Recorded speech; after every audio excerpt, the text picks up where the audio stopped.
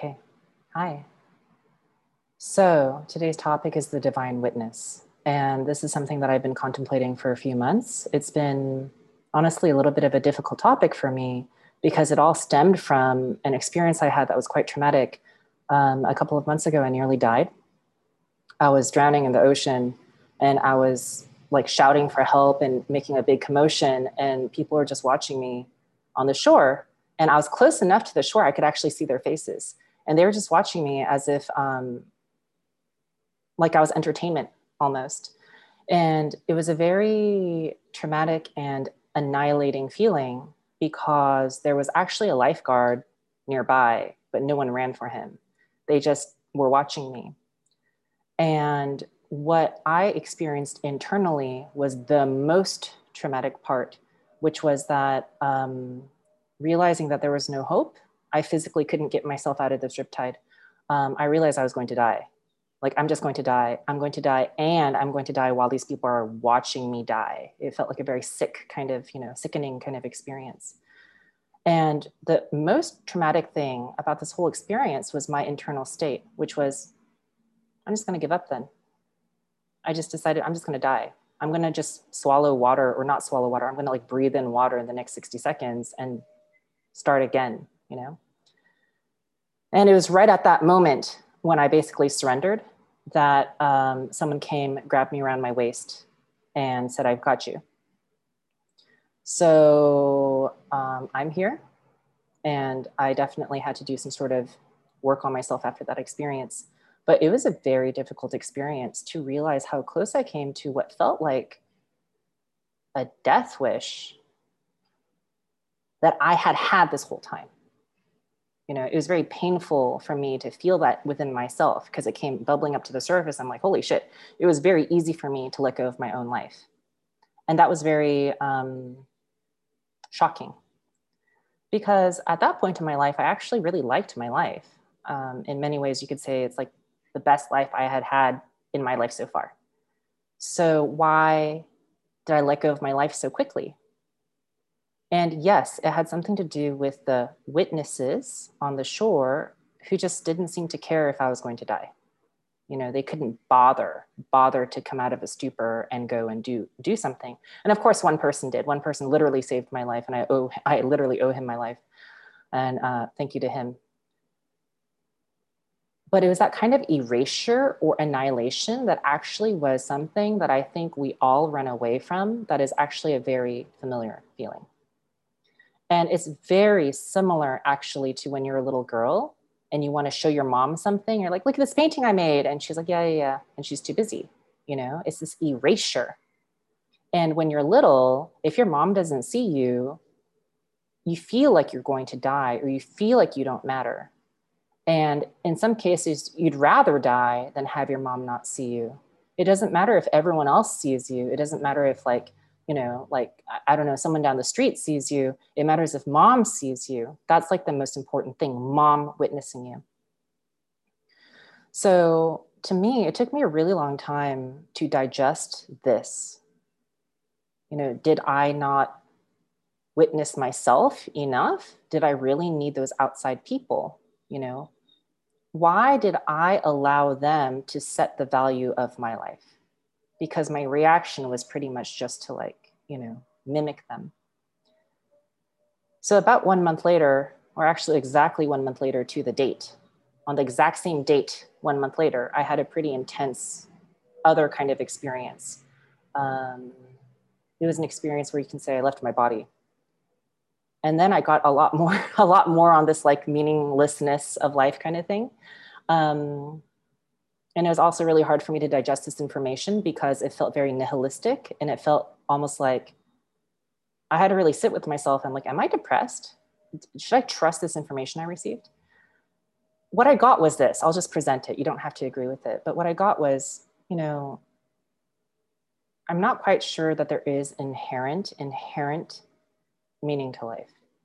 And what do I mean by that? There's like a shit ton of snowflakes out there. Each one is unique. There's never going to be another snowflake like that. But at some point, those snowflakes are going to melt and die. Does that matter? Should we go out and like save every single individual snowflake? Or is that just like the life cycle of a snowflake? If you pluck a harp string, you know, and it makes a sound, at some point the sound dies out. Is that bad?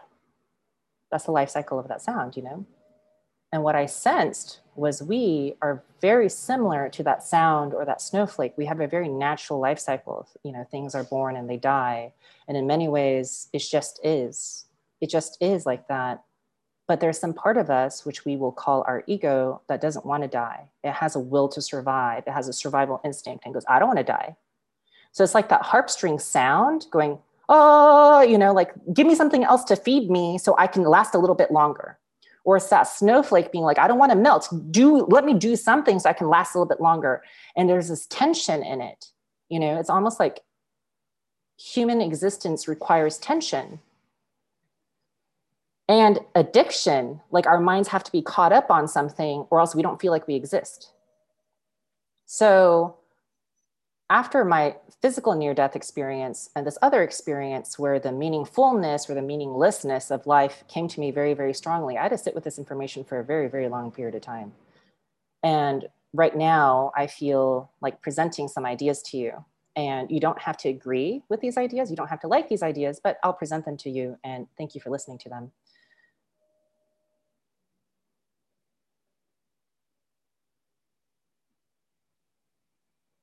Just a second. Okay, so I was talking about two very personal experiences I had that caused me to have to look at the meaning of life. And that it was a very difficult topic for me because the message I got was there was no meaning to life. And I didn't know what to make of that. You know, your ego does not like that. You're like, no, my life is extraordinarily meaningful. What the fuck are you talking about, right? But I couldn't deny how easy it was for me to agree that my life had no meaning when I was about to die. So I want to say a few things. One is, let's just go with this idea that maybe there is no inherent meaning to life. Let's just say that for the time being. Then I think people try to make meaning of their life, and they do it in two different ways that I see. You try to make meaning of your life by being a copy. So, for example, you might consider me to be something like Korean American. So the Korean aspect of me, genetically, I'm a copy. I'm a copy of my biological mother and father. Like literally my DNA is a copy, right? This idea of Korea also, Korea is a copy. There's the idea of a country. The idea of a country is a copy. There are other countries had to come before for there to even be this conception of a country. Anything that's a Korean tradition that I say I resonate with, that's a copy. It came before and I just copy it, right? In many ways, we just copy our moms. Whatever she says and does, we do. Even if she says things like, oh, girl, you know, if she says something like that, little 3-year-olds, they say that. They just like copy their moms. Even if you do something that we would say has like, you know, importance, like for example, in many regions of many parts of the world, there are traditions that have to do with that region. You know, if you're a sheep herder, it has to do with that region because you can grow sheep in that region. So you have a lot of traditions around sheep herding, around, you know, culling and like, you know, doing artisanal crafts with sheep milk and stuff like this. And we go, oh, that's valuable. You know, all of that is a copy. Like there's very little, I would argue, that's not a copy. And in fact, I think almost everything, you can argue almost everything is a copy, in which case, what is realness, you know? Like if you are a copy, you know, I'm, let's say, a biological woman, that's a copy. That's a copy of a lot of ideas, including the idea of woman and man, or like feminine and masculine. My cells, I mean, I can go on and on. So there's a lot here where you try to create meaning out of being a copy.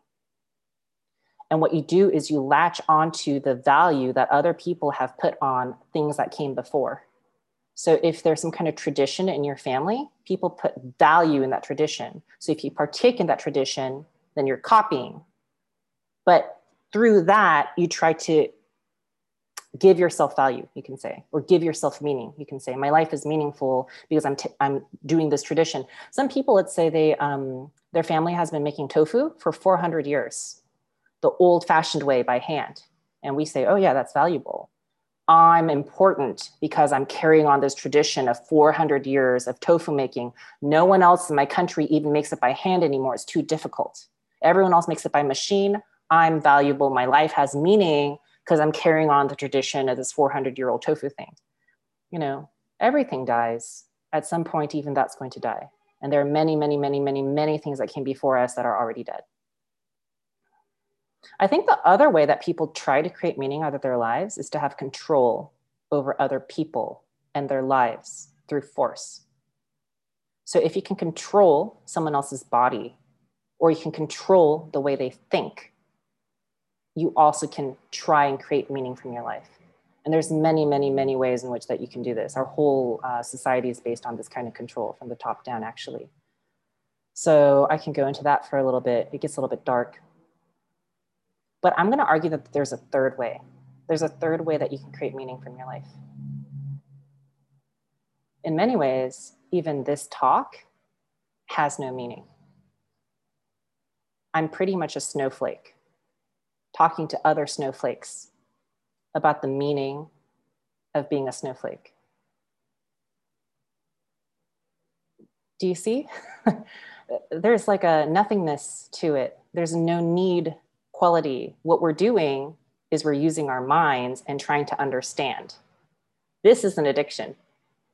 And this makes us feel like we exist, you know? Anyway, let's just continue doing this. But I would argue that there is a third way to have meaning. So on this baseline, nihilistic, annihilating, to me, quite honestly sad feeling of an inherent meaninglessness to life or even to your own personal life. What the fuck are you going to do? Why are we here? You know, what can we do about this? I would argue that you as a human having this experience that is inherently filled with suffering, you witnessing another human going, hey, I understand. Like, I understand exactly what it feels like to be suffering. And I see you.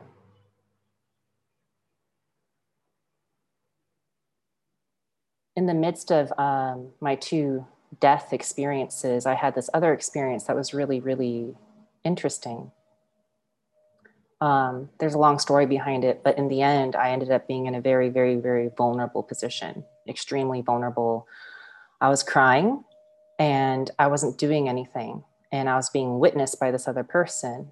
And he wasn't doing anything. He wasn't like hugging me. He wasn't saying anything. He wasn't saying like, oh, you're so brave, it's going to get better. Nothing like that. I was crying and I was making eye contact with him. And he was making eye contact with me. And he was looking like this.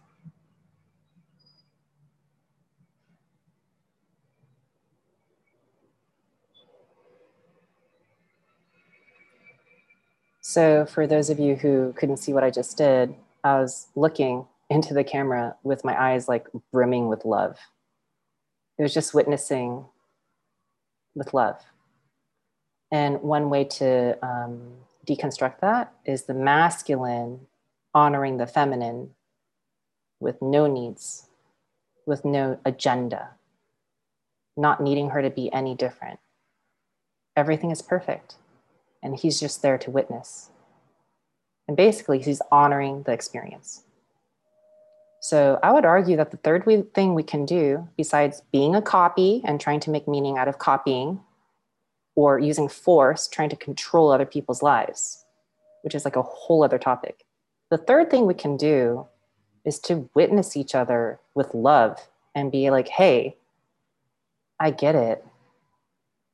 And the quality of this witnessing is the masculine holding the feminine, not judging her, not measuring her, not needing anything to be different, but just loving her and understanding. You know exactly what it feels like to be a human who is suffering, and you know exactly what it feels like to feel this kind of inherent meaninglessness underneath it all. And I would argue that obviously that this is healing and peaceful and compassionate, but that can be the little thing you do. If you have this meaninglessness in your life, you kind of feel as if, mom didn't see you. This is where you learned that you don't matter. but maybe everything doesn't matter anyway. This is how you can create meaning, through like connection. And you can't do this unless you're willing to be connected to yourself first. You can't hold space for other people better than you hold space for yourself. That's literally impossible. So you practice with yourself first. And after that, you can practice with other people. And I feel like this is such a strong argument for compassion and like love. And it sounds so simple and like hippie or like Jesus-y or something like that. But I feel like through my own personal experience of almost dying twice, this is the only natural conclusion. So those are the ideas I wanted to present. There are more details that I might share a little bit more of later, but I'm curious how this is landing with people and if they have questions or comments or feedback.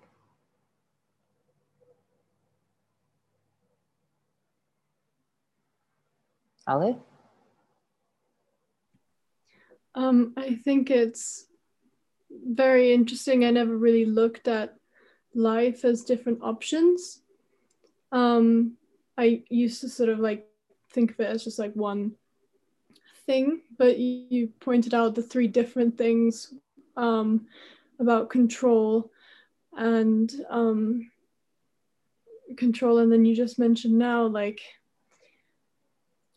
the first the experience you had with the ocean.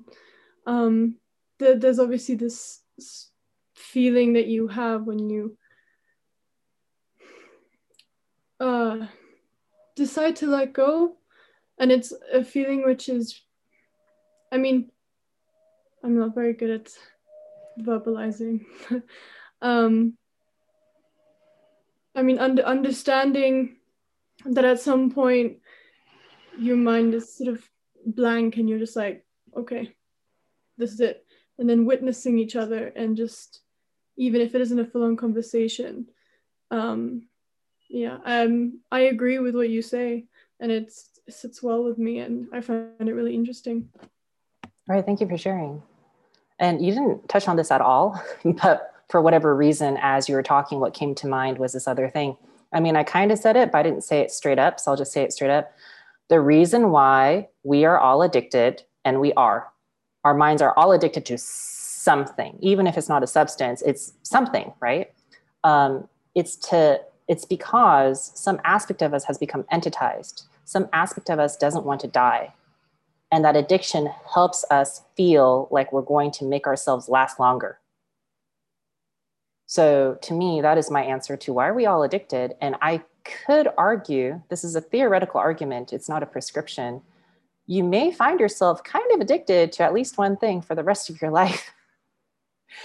Because I also think it's a possibility that kind of keeping yourself at a lower vibration is part and parcel of being a human and having the human experience. Because if you're absolutely liberated, no addictions, no attachment. So you don't even care if you're here or not here. It doesn't matter. I think you just vibrate out of here and stop being human. So to be human, you could argue, I'm not going to say this is an absolute truth with a capital T, but it's a thought.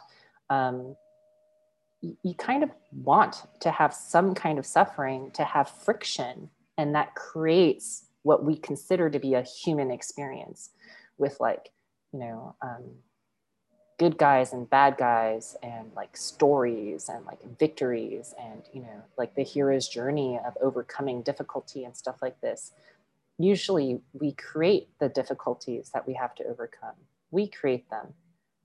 That's a whole other topic, but I think that's why we have this like addiction, this kind of like mind turned inwards that can't seem to help itself. Okay, Stefan, you were saying something? Hi. I kind of wanted to add that the way you explained love stemming from like compassion stemming from witnessing, that explanation is very interesting because you always hear something like, oh, the meaning to life is love, or love is the answer, or whatever. Sorry, And could you speak up? Say that last thing one more time and much louder. You always hear what? yeah, can you hear me okay? Yeah, but when you shout, it's easier. So you said you always hear. Okay.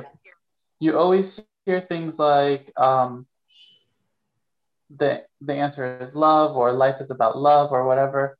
And it almost seems like the way you explained it made that very well known idea like complete.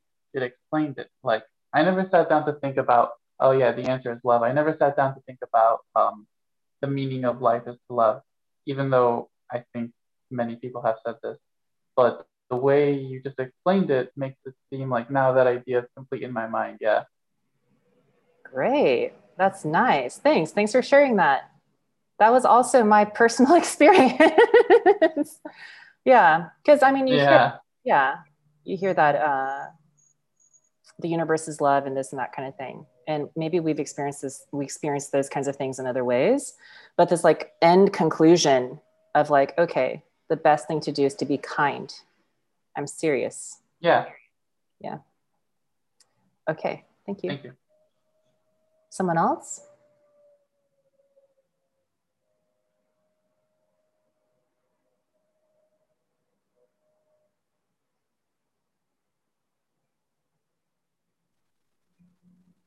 I find it very interesting how this thing, like how you went into the topic with culture of us like trying to keep things alive in order to give meaning or have meaning, give ourselves meaning, give that whatever we do meaning. Um, and I really think it would be of great value because I really liked when you shared with me the Ai Weiwei um, cultural explanation of one of his artworks. So I wanted Sure. to ask you if you could share that.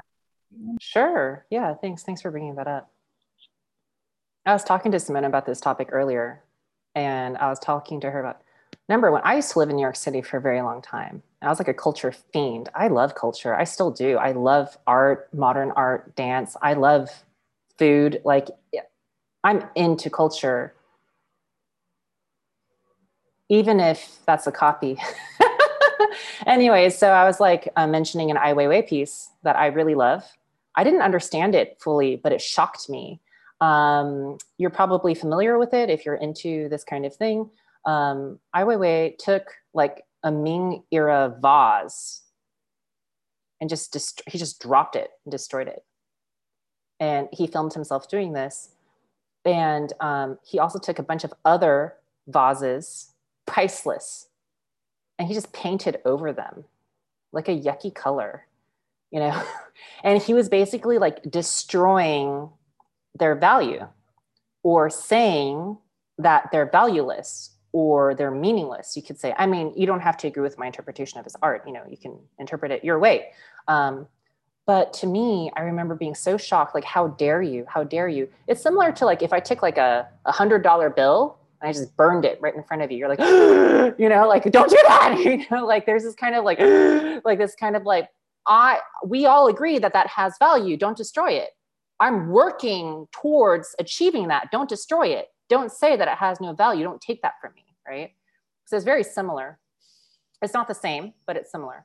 And so him, to me, pointing out the inherent meaninglessness of a boss, that it only had meaning or value that other people ascribed to it, but it in and of itself did not have inherent meaning, you know? I mean, it's very similar to, I have this object, it's just an object. I could throw it away, it doesn't matter. It doesn't matter what it cost or anything. But if I say, oh my God, you know, my teacher gave this to me and said that it came from her teacher, you know, and she said that I'm the lineage holder. And whenever I do sacred work, I should use this in order to bless blah, blah, blah, blah, blah. Suddenly this thing is like priceless, but it only has meaning or value that I ascribe to it. So it has all to do with my witnessing, you know, it has to do with my witnessing and like, honestly, my ego. And all of my copies. Now I'm a copy of my teacher, who's a copy of her teacher. So the ego of me, which is a copy, decided that this has value. Do you see? Like it still has no inherent value. It's only because I ascribed it value, and the part of me that ascribed it value was a copy. So for whatever reason, Simona, I'm pretty sure I talked about the Ai Weiwei piece better when I was talking to you about it originally, because it was an original idea back then. Now it's a stale idea for me, so I can kind of rake over it. But yeah. I don't know how that strikes you personally, Simona, or anyone else in the room. Yeah, thank you for sharing. Another question just came up onto my mind because you were talking about copies. Yeah. So what is like the original? I would argue that there's no original.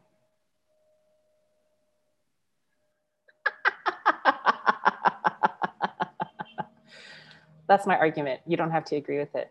I want to go sideways into a little side topic just for a little bit. I kind of skipped over it because I didn't want to get lost in a hole. But, you know, power is addictive. And however much power you have, you want more. This is just almost like a fact.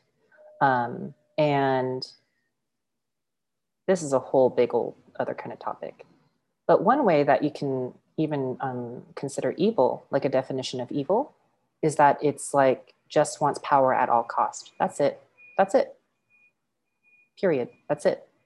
And in that way, we all have some kind of evil, right? And that's okay. To deny that would be to be in denial, which I think is not very wise. And I remember listening to someone talk about something, so I can't quote or give you the exact source, but he was doing a book and he interviewed a lot of people who had money.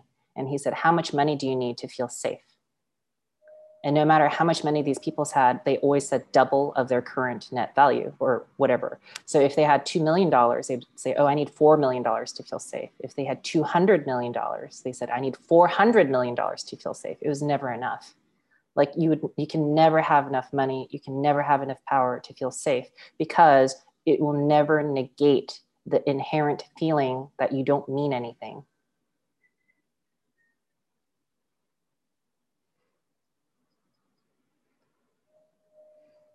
So I'll go back to my underlying point, which is the only thing you can do is cultivate relationships with other humans where they witness you with love and you witness them with love. And through that experience together, you can create meaning.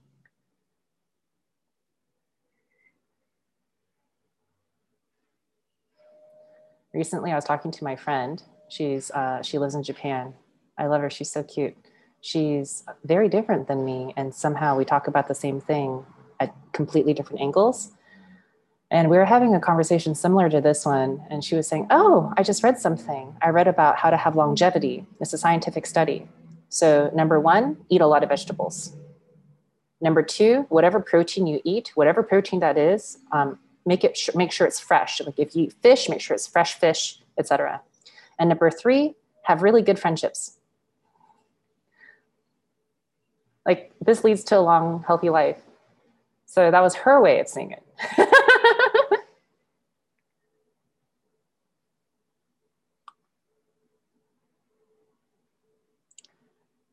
Any other comments or questions from people in the room? Stefan? I had a question when you were talking about the ego. So my question is, would you say that like in order to witness, in order to love, you have to use your ego, kind of like being your ego to be able to assign the value in that in the first place? Like, Yeah, can you only love with ego in that sense? That's such a good question. That's such a good question. I mean, okay, so first of all, I think we can all agree that as long as we're human, we're going to have an ego. I mean, it just comes with the territory. And your ego isn't necessarily bad, but it's more like who is running the ship. You know, is your ego running the ship and you think you're your ego and you're extremely unconscious person? Or do you wear your ego quite lightly, which is what most Eastern philosophies would recommend? You wear your ego very, very lightly, and you come from a deeper place. Let me tap into that for a second.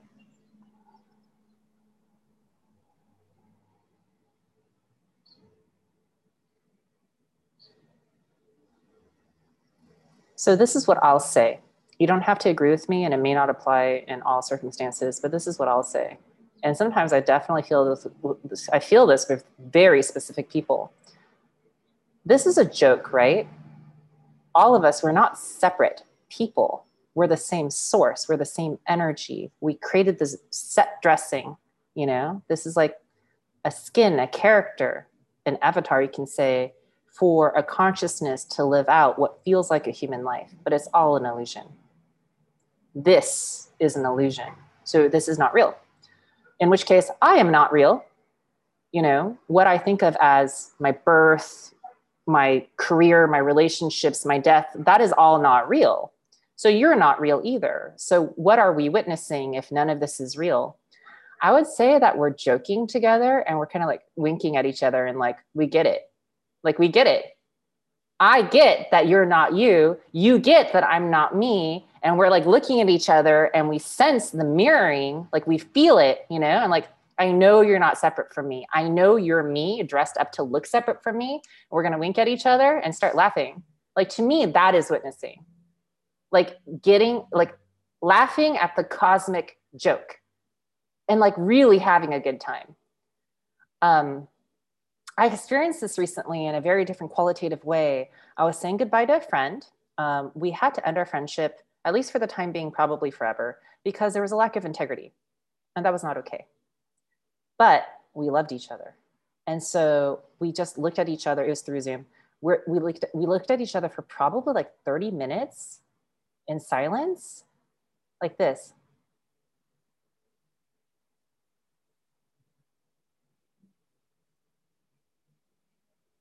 It was just like we were in love, you know, like we were in love with her, me. We were the same. We weren't different. And our dance in what feels like this lifetime has come to an end. And I'll see you again in the next lifetime. You know, like it was very beautiful. It was like the most love-filled goodbye I think I've ever had.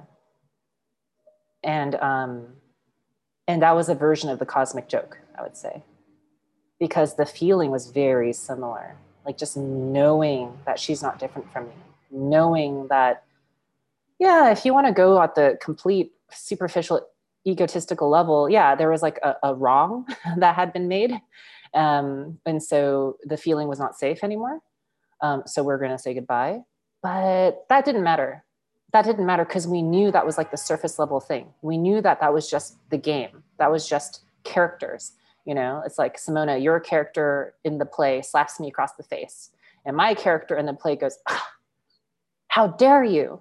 You know, but it's just a play. And at the end, we got to eat dinner together and we lick over our characters, you know, like it was a very strong sense of that.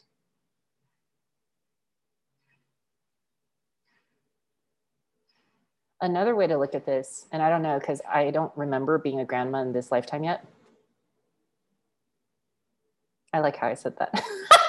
But anyway, I really do think that that's why grandparents and grandchildren connect in a very particular way, because it's that witnessing. You know, I remember. And also, you just came straight from source. You're a fresh little baby. You know, I'm about to go to source. You know, there's a very closeness to like, we are source kind of feeling. Whereas at the apex of your life, this is another kind of thing I talk about. It's a whole other thing about like your hero's journey and whatever. But at the apex of your life, when you are like, let's say, young middle age, I don't know, like you're around a parent till you can have kids or something like that age, that the apex of your life, I would say your ego is probably kind of like the strongest because you're the furthest from source in some kind of way. You don't have to agree with that. That's a whole theoretical argument I have to talk about some other time. But I think the babies fresh from source who like even remember their past lives and like are like, what is up with this reality, you know, and the grandparents who are just like, they're farting in public and they don't care. You know, they don't care because they know that it doesn't matter. You know what I mean? They understand that there's no meaning and everything is a copy. They get it. Even if they wouldn't use those words, they get it. I have other story with that, but anyway, anyway, I think that's why they can witness each other with that kind of like cosmic joke feeling, you know?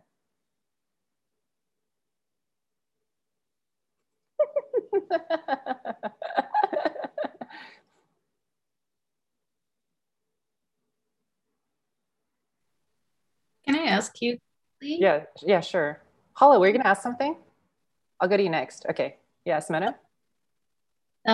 So I wanted to ask because you were talking about basically that nothing's real. You're not real, I'm not real, we're not real. Why then?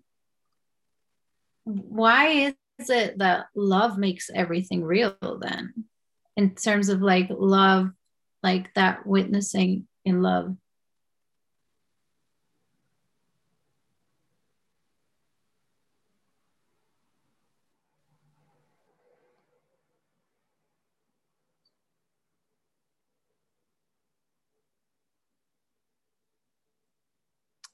Okay, so I have to pick apart some of the terms here. So just a moment, it may or may not make sense.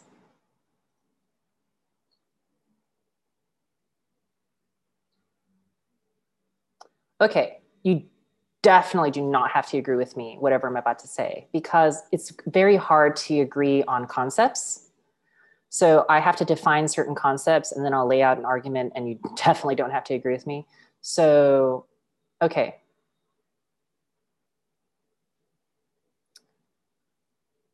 Let's just say that we're already at nirvana. Like we're already there. We're there right now, right now. It's not some place to get to. It's not a place to earn. We're always there. And we made some decision to do an overlay. And what this overlay does is it limits our ability to perceive.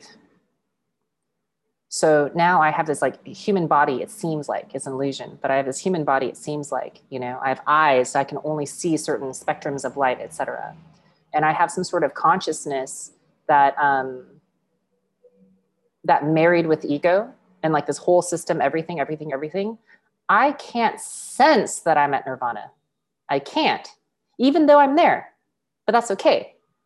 It's just like if you walk outside and you put a glove on your hand, you did that on purpose. You know, you did that on purpose. You can't sense things the way you used to, but it was your choice. It's okay. No worries. So let's say you made a choice. Let's just say you made a choice. You were at, and you still are at nirvana, but you decided to do an overlay. And this overlay looks like Simona. And it feels like Simona has a life. It feels like she was born into a family, was raised in a certain culture, all these things. And then she has like goals, you know, she wants to achieve them. She'll feel good if she achieves them, you know, and sometimes she has obstacles and that sucks. And she overcomes the obstacles and it feels good. And she just gets to have this thing. I would argue that the reason why you decided to do the overlay was to actually have this exact same experience that you're actually having. This is exactly it. The perfection of this. This is exactly it. You wanted to have this exact experience. Let's say you're at nirvana now and you have no overlay. There's no way for you to perceive a Simona experience. It's impossible. You have to be in the Simona thing to have a Simona experience. And it's like an adventure or ride. Why not, you know? And so to go back to like the love thing, I think it's really hard to talk about love because there's so many different ways to perceive it or feel it. I'll talk about it maybe without using the word love. You know, your body is a system that works well. You know, like even in really extreme conditions, it will function. You don't eat or drink for 7 days, it will function. Sometimes it thrives because that's a really good detox for it. You put in the Arctic, you put in the tropics, your body will function. Is that love? You can argue it's a kind of love. It loves itself, so it will function, you know? Like one aspect of your body, like your heart, is not going to give up on your foot. That's a really gross way to put it. Very reductionist. I don't like it. But like, do you see what I mean? Your body just functioning. It's just functioning. Is that love? I'm going to argue it's a kind of love. It's a kind of love. It's a kind of commitment, you can say. It's a kind of like interconnectedness that feels good. None of this can do this idea justice, right? Same with Earth, Earth and all the inhabitants of Earth, the plants, the animals, the rocks. Like Earth is a self-contained ecosystem that will always be for billions and billions and billions of years. We can throw nuclear waste into Earth and she will digest it. So Earth, just being a self-contained system, is that love? And yet, this is a fact. If you if you could even think about owning land, that's a whole other weird concept. That's control, by the way. That's the control power one. That's the control I have, meaning because I own this land. That's the control power one. If you, in big quotation marks, own a piece of land, so you energetically, like, this is your land, and you walk around on your land, that land will naturally grow plants that if you ate them as medicine would solve the diseases in your body that are coming out through the sweat on the bottom of your feet. I mean, this is a fact. Is that love? Obviously, it's a kind of love. It's a kind of love. And so us witnessing each other, I'm going to say, you don't have to agree with me. There's no right or wrong. It's just an idea. That is tapping into that level of a kind of love in a very conscientious way, having a kind of quality of human experience that feels good. So just like with your body, you can starve your body, it will still function. Or you can give it really good food and water, and then it'll function at a different level, right? So what I'm arguing here is, why don't we function at our optimum level in terms of having the best is a huge quotation marks, because that doesn't exist either, like the best, huge quotation marks, human experience possible to us by sharing this connection, sharing this, witnessing this love. That's my answer. It's, I don't know what you're thinking or feeling. How does that land? Yeah, thanks for explaining. What I heard you saying was kind of like everything is love in a way, if we give it that meaning.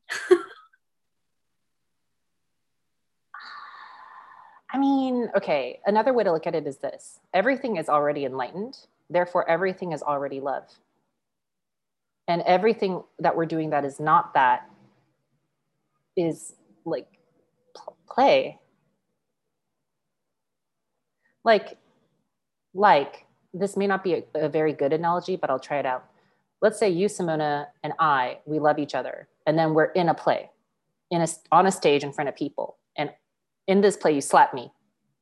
As you slap me, you go for the feeling. You got to sell it, right? To the audience. They want to have an experience, and you and I want to have an experience. The reason why we decided to be actors is to have these experiences.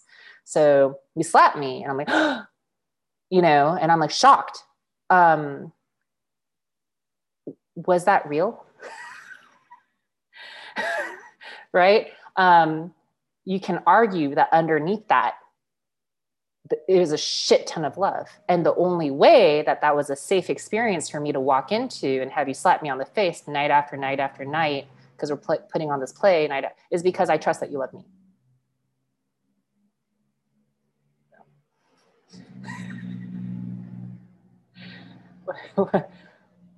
How does that land? Yeah, thank you. I think I still understand that, just like when you were talking about nirvana before, that like nirvana is abundant in all the feelings. It's so weird to define nirvana. Who am I, the snowflake, to define nirvana, right? That sounds ridiculous. That sounds so ridiculous. I'd rather just be a snowflake.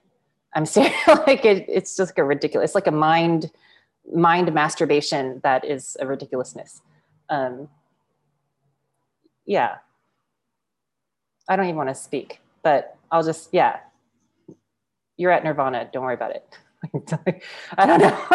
That's all don't worry about it.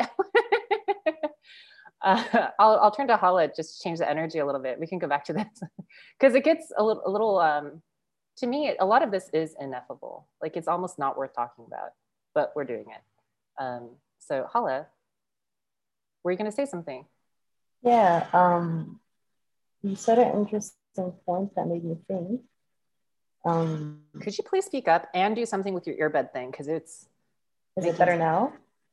Not that much better. But if you just better now? Yeah, that's better. Okay. So you said something really interesting, how children and older people are closer to the source. Yeah. You mentioned something like that, and it made me think of how safe I feel when I'm around children or my grandparents or older people. And it's interesting because, I mean, for me, kids are amazing teachers. And when you're with older people or your grandparents, you see this wisdom. But it's like when you're still young, you don't have, no one's really listening to you. And then you want to grow up to be an adult. And that's when your voice is heard. But then you're saying when you're in this period, you're a bit further to the source. And then when you get older again, people don't listen to you as much. So it's just, it's interesting to me. I don't know if I changed what you said, but this is what I took in. Yeah, thank you for sharing that. I'll reflect back to you what I hear in what you said. And it sounds extraordinarily reductionist to say someone around my age to like 20 years older than me is so far from source, they're fucked, like it's weird to say that. That's being taken out of context. So I will talk about that some other point in time and explain that a little bit further. But anyway, one thing you can observe in society is someone who's around my age to 20 years older than me probably has the most power in the hierarchy. So when you have the most power in the hierarchy, you're bound to fall into this whole, I have meaning because I have money and power, right? And what I noticed just a few years ago was around people around my age started to become executives at like Netflix. And they decided to create recreations of their childhood TV shows because they were able to give the green light. And all of a sudden, for the last 5 years, I've been seeing a lot of like recreations, copies of TV shows from when I was a child now being programmed to the younger people. And I'm like, wow. The people. So those are the two things combined. It's like making meaning out of copy. And like, it's like a nostalgia, right? Like we think of this as a good thing. Like I watched this documentary about a guy who lives in New York City and he makes tamales the exact same way his grandma did. And obviously the documentary thinks this is a good thing. When he got that taste, his grandma's not here anymore. So when he got that tasted just or as close as is possible to his grandma's tamales taste. Wow, he achieved something, But to me, that's a copy. It's a copy. It's a nostalgia, and that's okay. But that's how he creates meaning out of his life, is copy. And so if you combine the two, like you have the most power in the TV shows, the TV studio now. You have the most power.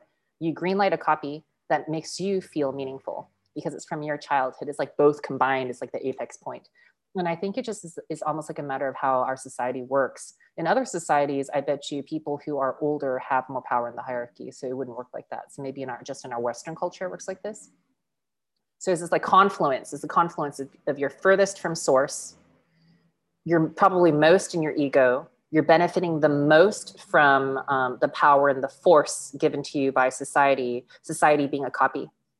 And then what you probably want to enforce is copies that reinforce your copy. So yeah, that's very interesting.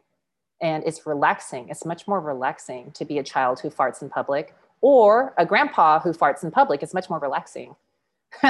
but what you give up is the imprimatur given to you by society to put your force on other people because you're not given that power in hierarchy. And that probably helps you, you know, that probably helps you not be so fucking addicted to that way of creating meaning. It's probably easier to create meaning the third way, which is through connection.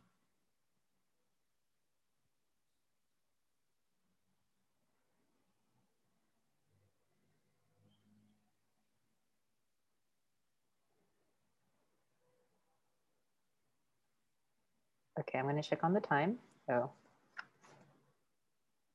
we technically have around 30 minutes left.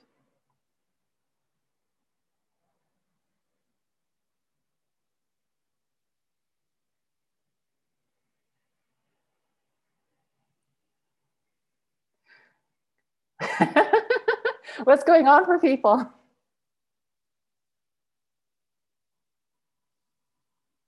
Ale?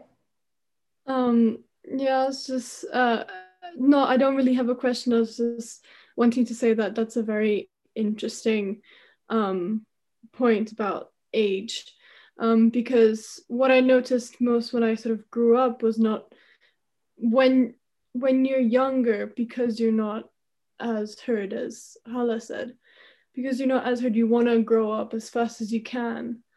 But then when you like self-reflect, you take a moment to look back, there's this innocence you have when you're younger, because you don't really grasp what society says then, because it's none of your concern at that age. And also when you're older, you sort of let go in that manner of society says so, because at that age more you can say, well, I'm old, they'll understand. But it's just very interesting to look at age in that way. Yeah, thanks for sharing that. There are two ways to look at this. One is when you're really, really young, when you're a baby, your ego hasn't formed yet. And so like this need to be in control and to lengthen yourself is not quite there. So in many ways, you're way more enlightened than anyone older than you, you know? And then this other thing that comes as you're talking, which is, you know, one of the reasons why maybe people around my age to about 20 years older than me feel very strong about maintaining the copy. It's around their, like, it's like, this is the age group that is supposed to like maintain culture. So it'd be bad if they broke culture. I mean, this is taboo. And so if, and I'm not saying it's true, it's just like how people think. And so back to like the 400-year-old tofu factory that runs in the family. If I'm the one who inherits that factory, and I'm like, fuck this, I'm gonna make art. And I just let the factory close down, I'm considered bad, right? Because I somehow killed something that other people, no, that thing has meaning. Like, that thing has meaning. You can't let it die. Someone should take it over, because what you're doing is the Ai Weiwei thing. You're breaking the Ming laws. You're like, this 400 years of tradition, it has no inherent meaning. Like, another way to look at this, which is kind of a little bit going off topic,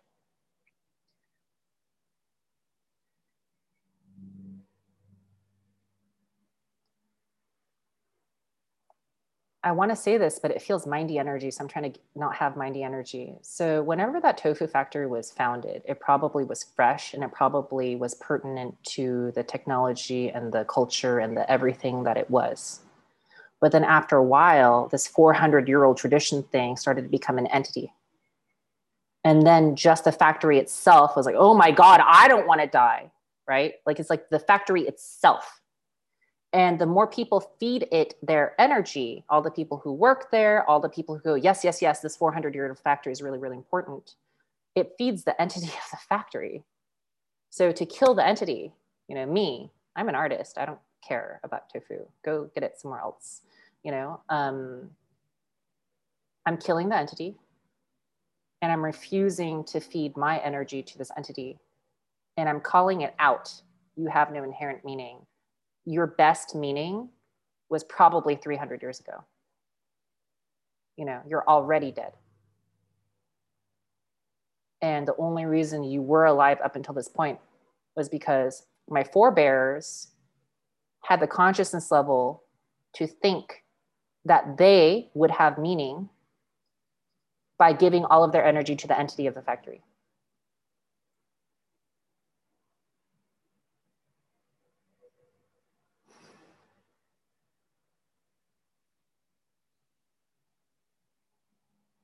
How's that landing with people?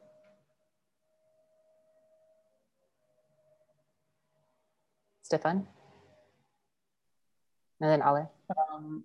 It lands well. I got it all. I understood. Thank you. But I actually have to go. I'm really sorry. I didn't realize it was going to be more than an hour. All right. I'm so sorry. No worries. See you later. But thank you for everything. Yep. Bye. Bye. Okay, Ale, did you want to share something? Yeah, I just wanted to say thank you for explaining that. Yeah, again, I found it very interesting to talk about how there's the image projected of importance if something is carried on. And I mean, I understood this because we have a local factory which has been around for a very long time, and it's really only used locally, and it's not a very alive thing. It's not like a tradition around here, but it's continued on by the different generations. It's still in the family. And I interviewed with my class one of the owners, and they were talking, well, yes, this is my pride. This is what my family started, and this is what I want to continue. So I understood that ideology a lot, and I found it very interesting. Thank you for sharing that. And I'm curious, I'm just curious. There's no right or wrong answer to this one. I'm curious, can you like cosmically wink at that person and be like, I see you, like, like, this is very important. This has a lot of meaning for me. This factory gives my life meaning, and I'm going to use my life to give this factory meaning all over again. I mean something, I exist, the thing that this person is doing. Can you like, good job. Like, yeah, I can say that I probably wouldn't have the same opinion, like as you said, with you want to do art, I want to do music. So if that was my family feeding this tradition to give my life importance would be meaningless to me. right. But if this is truly what makes this human feel like they're fulfilling life and they have meaning, then I can sit there and like say good for you and feel like I'm happy that this is what makes you happy. Right. I guess for me, there's this like underlying, I see exactly what you're doing. I wouldn't do that. But hey, this is all a cosmic joke. Like we're all doing something. We're all addicted to something, To me, I guess for me, I think it kind of like takes on that flavor. I'm like, oh, this is how you chose to be a human. You chose to be the strawberry popsicle. I'm going to be the vanilla popsicle,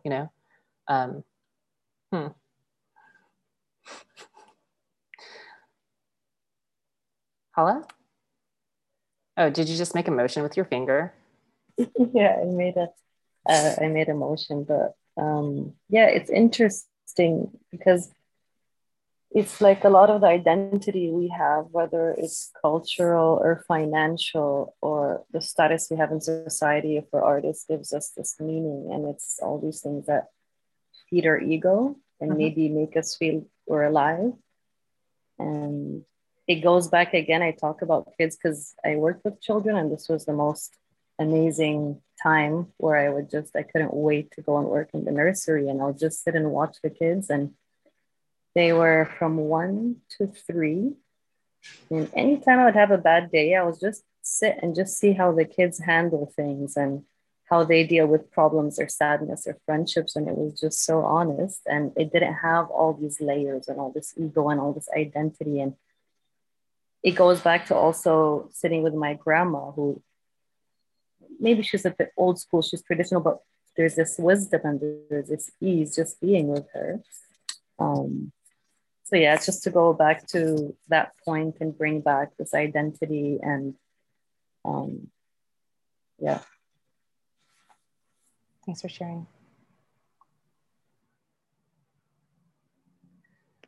One thing I didn't really stress in this talk is something else I also believe, which obviously you don't have to believe, but I'll just share it. Despite all this stuff of like life has no inherent meaning, blah, blah, blah, blah, blah, I also do believe that you are a unique frequency and it's your job to be that frequency. So the problem most people have is they are so scared to be their frequency. They do this other thing. They do their ego thing. And the ego thing is a reaction to trauma when you're growing up. So those 1 to 3 year olds, their egos probably haven't formed yet, not completely.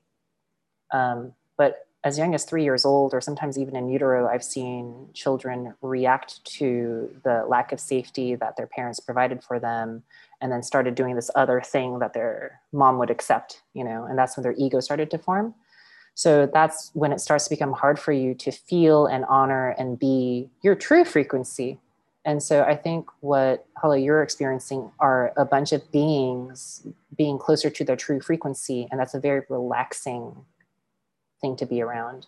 Because remember what I said, being a human is almost like a state of tension. You can say it's like that.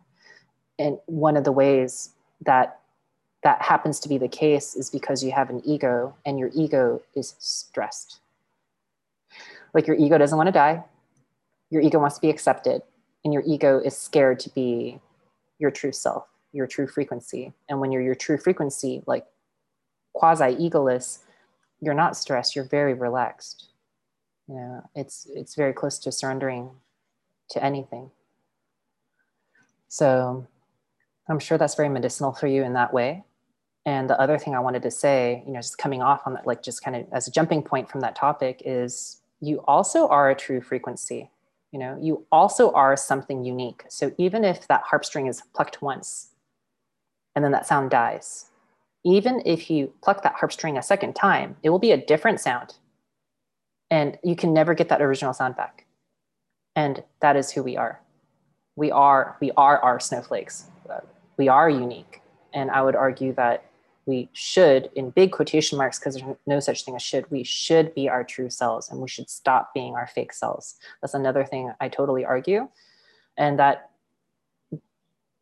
has some kind of touching point with this today's talk of the meaninglessness or the meaningfulness of life.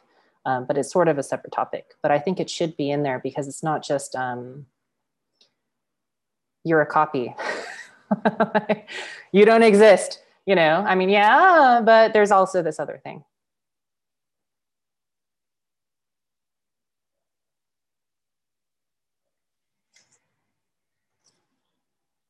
So even though we technically have some time left, we can also close early if the energy feels that way.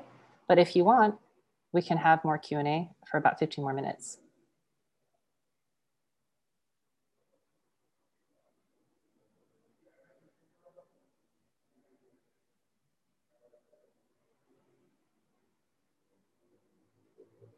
Ale?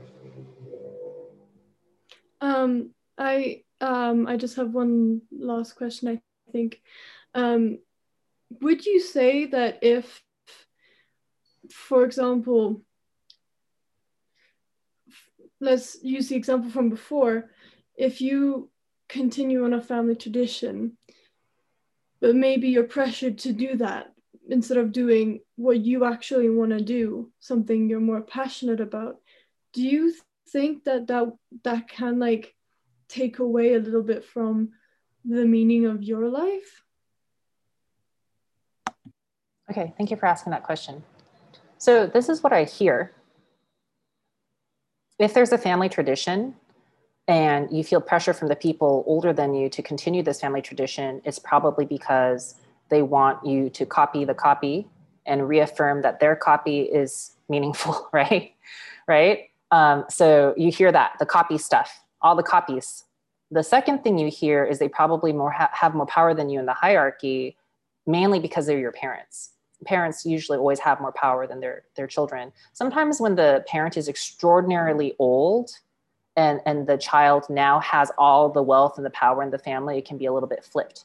But usually, even when the parent is like, 60 and the child is like 40, the parent has more power in the hierarchy just because the child cares for the parent's approval. So as long as either materially the child needs the parents to take care of them, or emotionally the child needs their parents' approval, if that's the case, the parents have more power in the hierarchy, no matter how old or young the parents or children are. So here you have the second thing at play. First, you had the copy thing, then you had the force. Now I'm going to use my position in the hierarchy to force you to do something according to my willpower, to reinforce my sense that I exist, that I have meaning, that I have value. I measure my value based on how I can influence your life. And the most extreme version of this would be an emperor who has conquered many, many, many lands and literally can like kill anyone. And it's not considered illegal because those things are his, like, it's like, how much influence or power do you have over someone else's life? So you hear those two things. Do you want to play that game? That's a delicious thing for you. Now that's your stage. You're on your stage with your play. I don't know what the script is, but this is very similar to, and then someone slaps me on the face, and then your parents tell you have to do this thing. How are you going to react? And like this other really crazy meta level, like, is that real? Like, is that even real? Is your life real? I don't know. That's maybe a little bit too meta right now. The other thing I hear in here is that you feel your true self, and you are feeling pressure to live out an ego fake self. So are you going to honor your true self? This is interesting. This is what I'd call the hero's journey. And this is probably what's, playing out on your stage play that is your life. And I don't mean to downplay experiences, because that's the whole point. That's the whole point. The whole point is to have this experience. The whole point is to be like, my parents are going to reject me, or my parents disapprove. Can I forge my own path anyway? What if they cut me off financially? Can I forge my own path anyway? What if they won't talk to me anymore, and I will never get their approval? Can I forge my own path anyway? This is a very delicious experience. And I would say that's pretty much the reason you're here, with an overlay, as opposed to just being at nirvana. Big quotation marks there, right? But like, this is your overlay to experience exactly this. So I can't tell you, this or that has more or less meaning or whatever. It's obviously it's your life, but I would encourage you to be your true self. And I think you would mine the most experiences that feel the most delicious by doing that. And I really don't like to give recommendations, but that's sort of like a tenet of how I see life, is just be your true self, no matter what. Be your true self. And if you're afraid of the cost, if you're afraid of the consequences, and you do that fake self thing instead, then I just guarantee that the quality of experience you're going to have is more akin to the copy, power, force, control type of experience than the witness, I love you, compassion type of experience.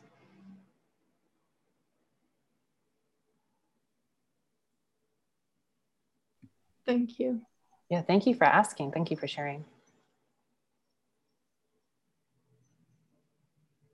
Is there anyone else?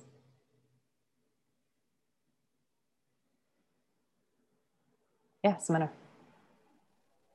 I wanted to ask you if you can share maybe a little bit more about other ways that we cover up our truth frequency, like your experience of Yeah. that? Okay. The main way I say that we cover up our truth frequency is through addictions and entities. And usually, actually, entities just serve our addictions. So it's like some aspect of you, your mind just can't get off a thing. It just cannot. It has like literally no self-control, and you have no control over it. So it starts to run the ship. And whether it's an addiction, I mean, some people have an addiction to porn, you know, and other people have addiction to cookies, and other people have an addiction to like likes on like social media. I mean, it's choose your thing, whatever, but it's an addiction. And other people, I swear to God, they have an addiction to like running at 6 a.m. in the morning. I mean, they will run no matter what. And they think it's like good for them, but it's really an addiction, you know, because they're not listening to their body voice, and they're doing it even when their inner child doesn't want to go running, you know? So, so this really keeps you from feeling your truth frequency because you're doing this other thing instead, even if the other thing seems good or healthy. But remember, running at 6 a.m. in the morning, that's a copy. That's a copy because it's an idea from society, you know, where we decide that that's healthy or whatever. And it probably feels good to you because you think that you're embodying an image of someone who's accepted by society. So especially if you're doing it at cost to the actual health of your body, like you're doing it even when you shouldn't go running, when your body needs a rest day, you know, this kind of thing. So, you know, entities is a whole other topic, but I mainly see people being addicted to anything, name it. There's an addiction for it. And using entities to help make themselves unconscious enough and addicted enough that there's very little room for growth or awareness there.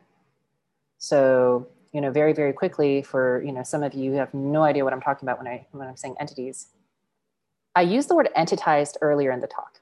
So basically, the entities I see are low vibrational energies that have a will to survive and they don't want to die.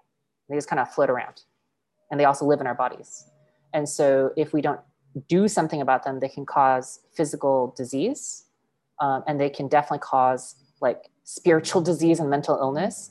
So, you know, even like depression, you can consider that a sadness entity that's kind of taken over someone's system. You can see it like that.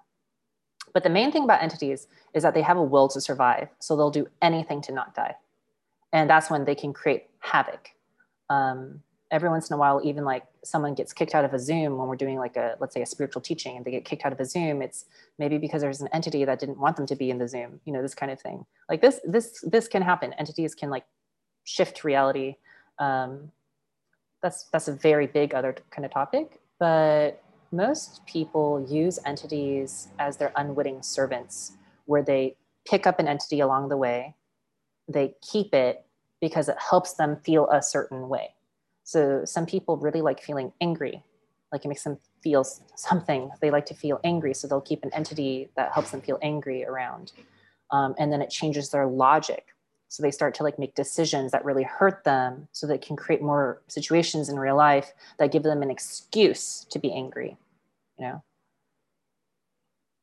So this is the main way that most people keep themselves from even being able to feel their truth frequency, let alone feel safe enough to live it, because the entity convinces you that you're unsafe to live it. So if you have an entity that's really fearful, for example, and you give it your power, it's your servant, but you give it your power, it might convince you that saying no to your parents will lead to a really, really bad outcome and you won't be able to survive. Then it's really hard for you to live your truth frequency. You have to let go of this entity, and you have to have control over your own life and destiny, and just trust yourself that if you live your truth frequency, you will have the best outcome ever. Like there's no other way. If you live your truth frequency, you will have the best outcome ever. There's literally, logically, there's no other way, because that's your highest vibrational self. So you're going to have the highest vibrational outcome. But these entities can do mind tricks and convince you, oh, no. If your parents financially cut you off, you will die. So you might as well just do what they say and be unhappy, you know, because at least you can survive. So like this, like stupidity sounds like to me stupidity. The stupidity starts to make a lot of logical sense when you have an entity in your system. So that's the main way.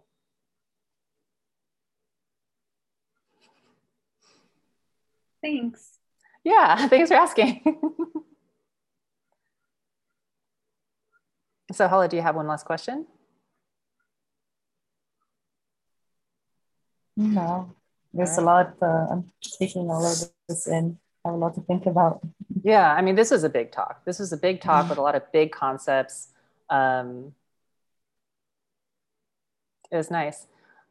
Wondering if we could go around just sharing what we learned today, what really hit home, and even things that maybe you'll just like think about more later.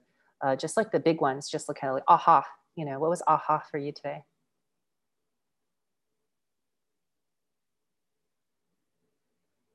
Yeah, Ale. So the big aha for me today was, I think definitely the talk we went in about ages and yeah, how there's a nice difference from when you are a baby or a toddler, and then when you're an older, and then when you are more in an assertive position in a certain age range. And yeah, also about what you just said now about the entities, how people hang on to them to eventually feed them when they need it, as also sort of addiction to feel that kind of way. So yeah, I found this very interesting today. I found everything interesting, but those were aha. All right, great. Thank you. Thank you for sharing that. Simona?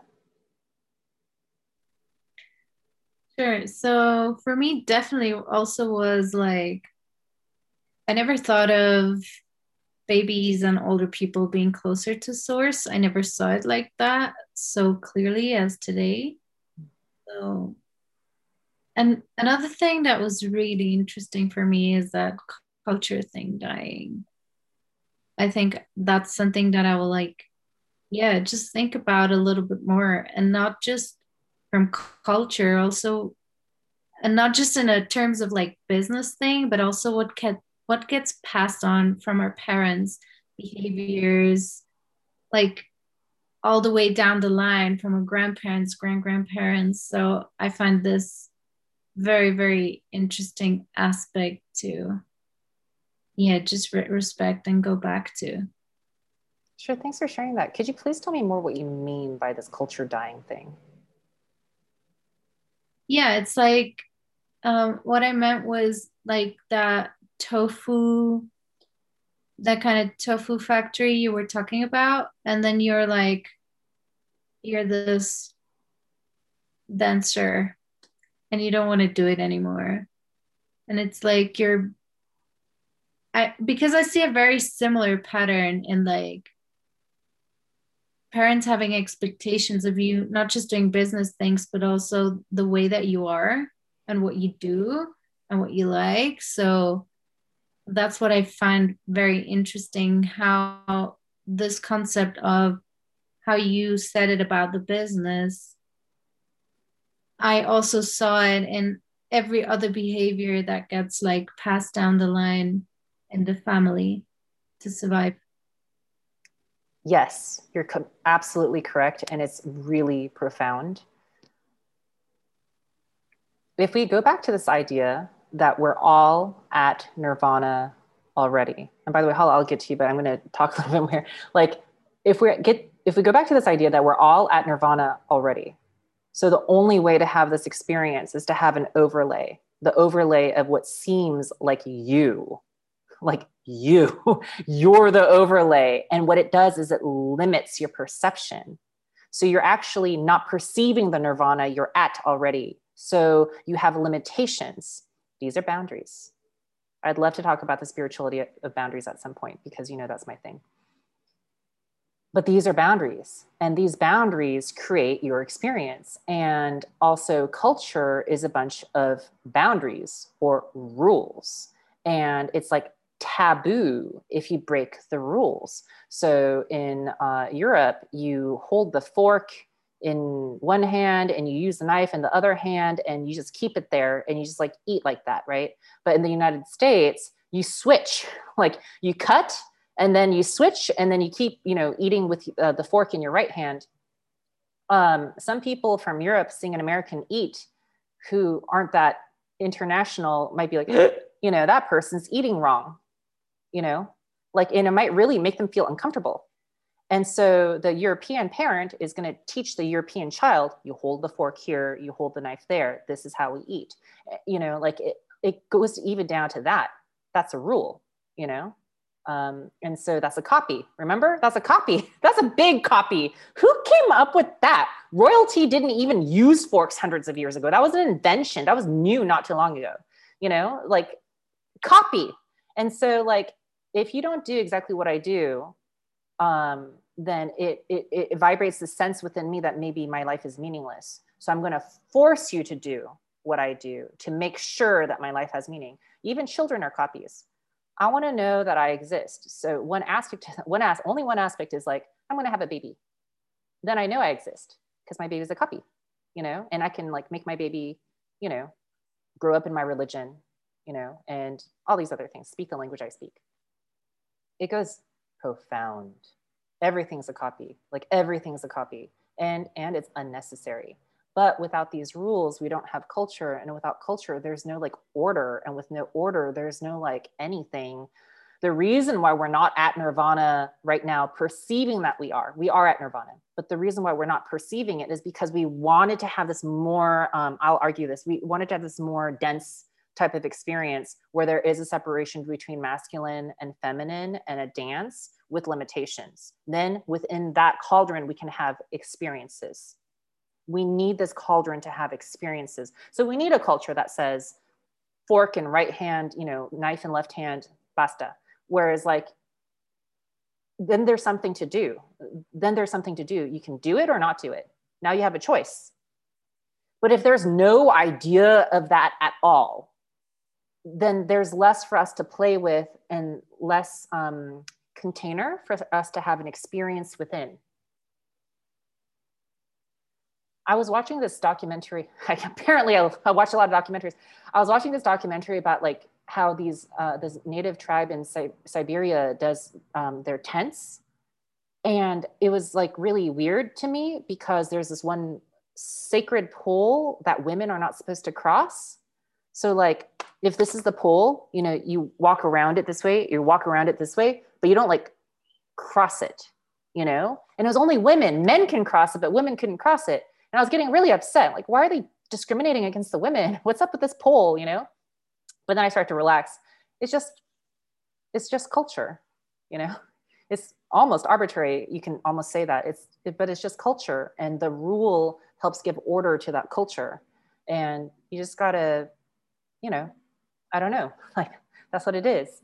So as long as someone's copying that, that culture exists. And if people stop copying that, then the culture dies.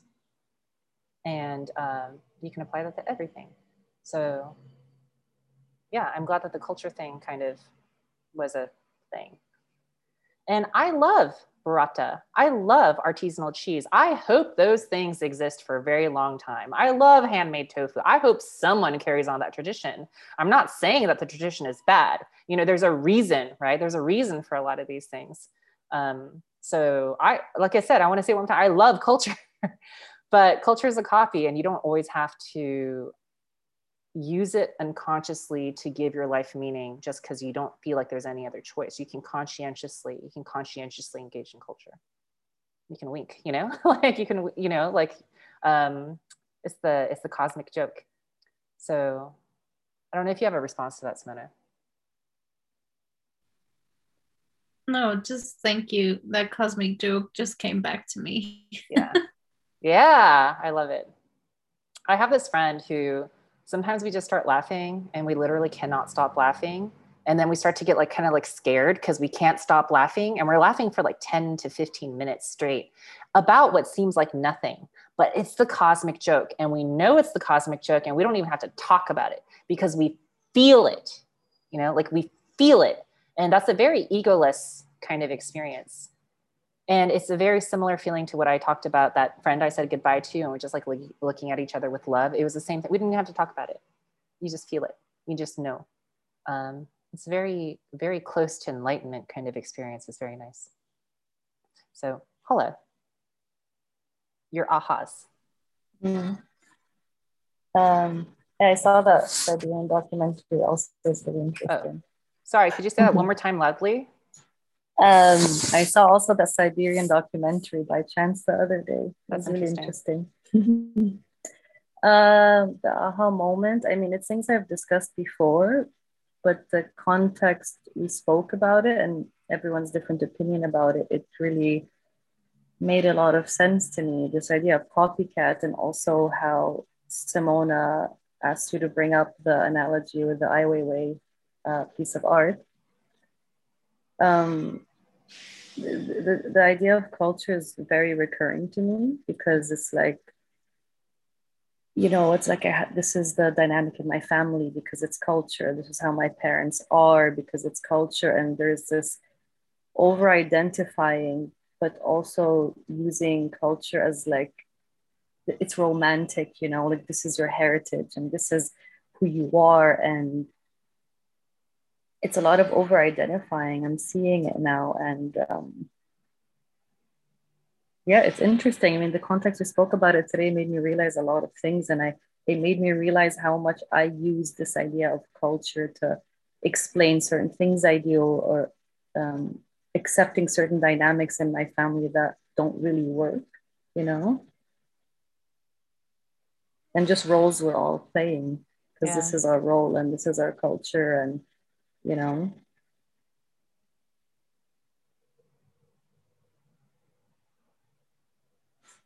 Thank you for sharing that.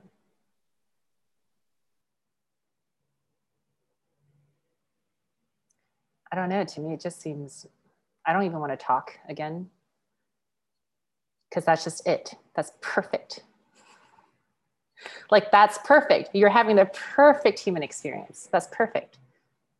Like all the conflict, you know, do you agree with the culture? Do you disagree?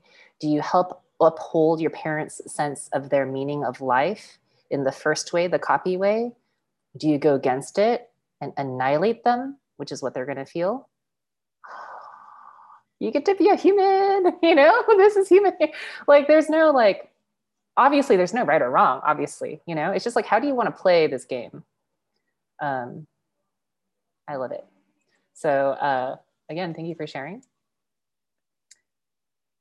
I think this is a good end to our talk today. Thank you for being here. And for those of you who are not present in the room with me, if you want to do a conscientious energy exchange, if this talk had some kind of value to you, then you can tell the universe that this talk had value to you and ask the universe for more of this kind of talk by making an energy exchange at paypal.me/SilkyAvatar.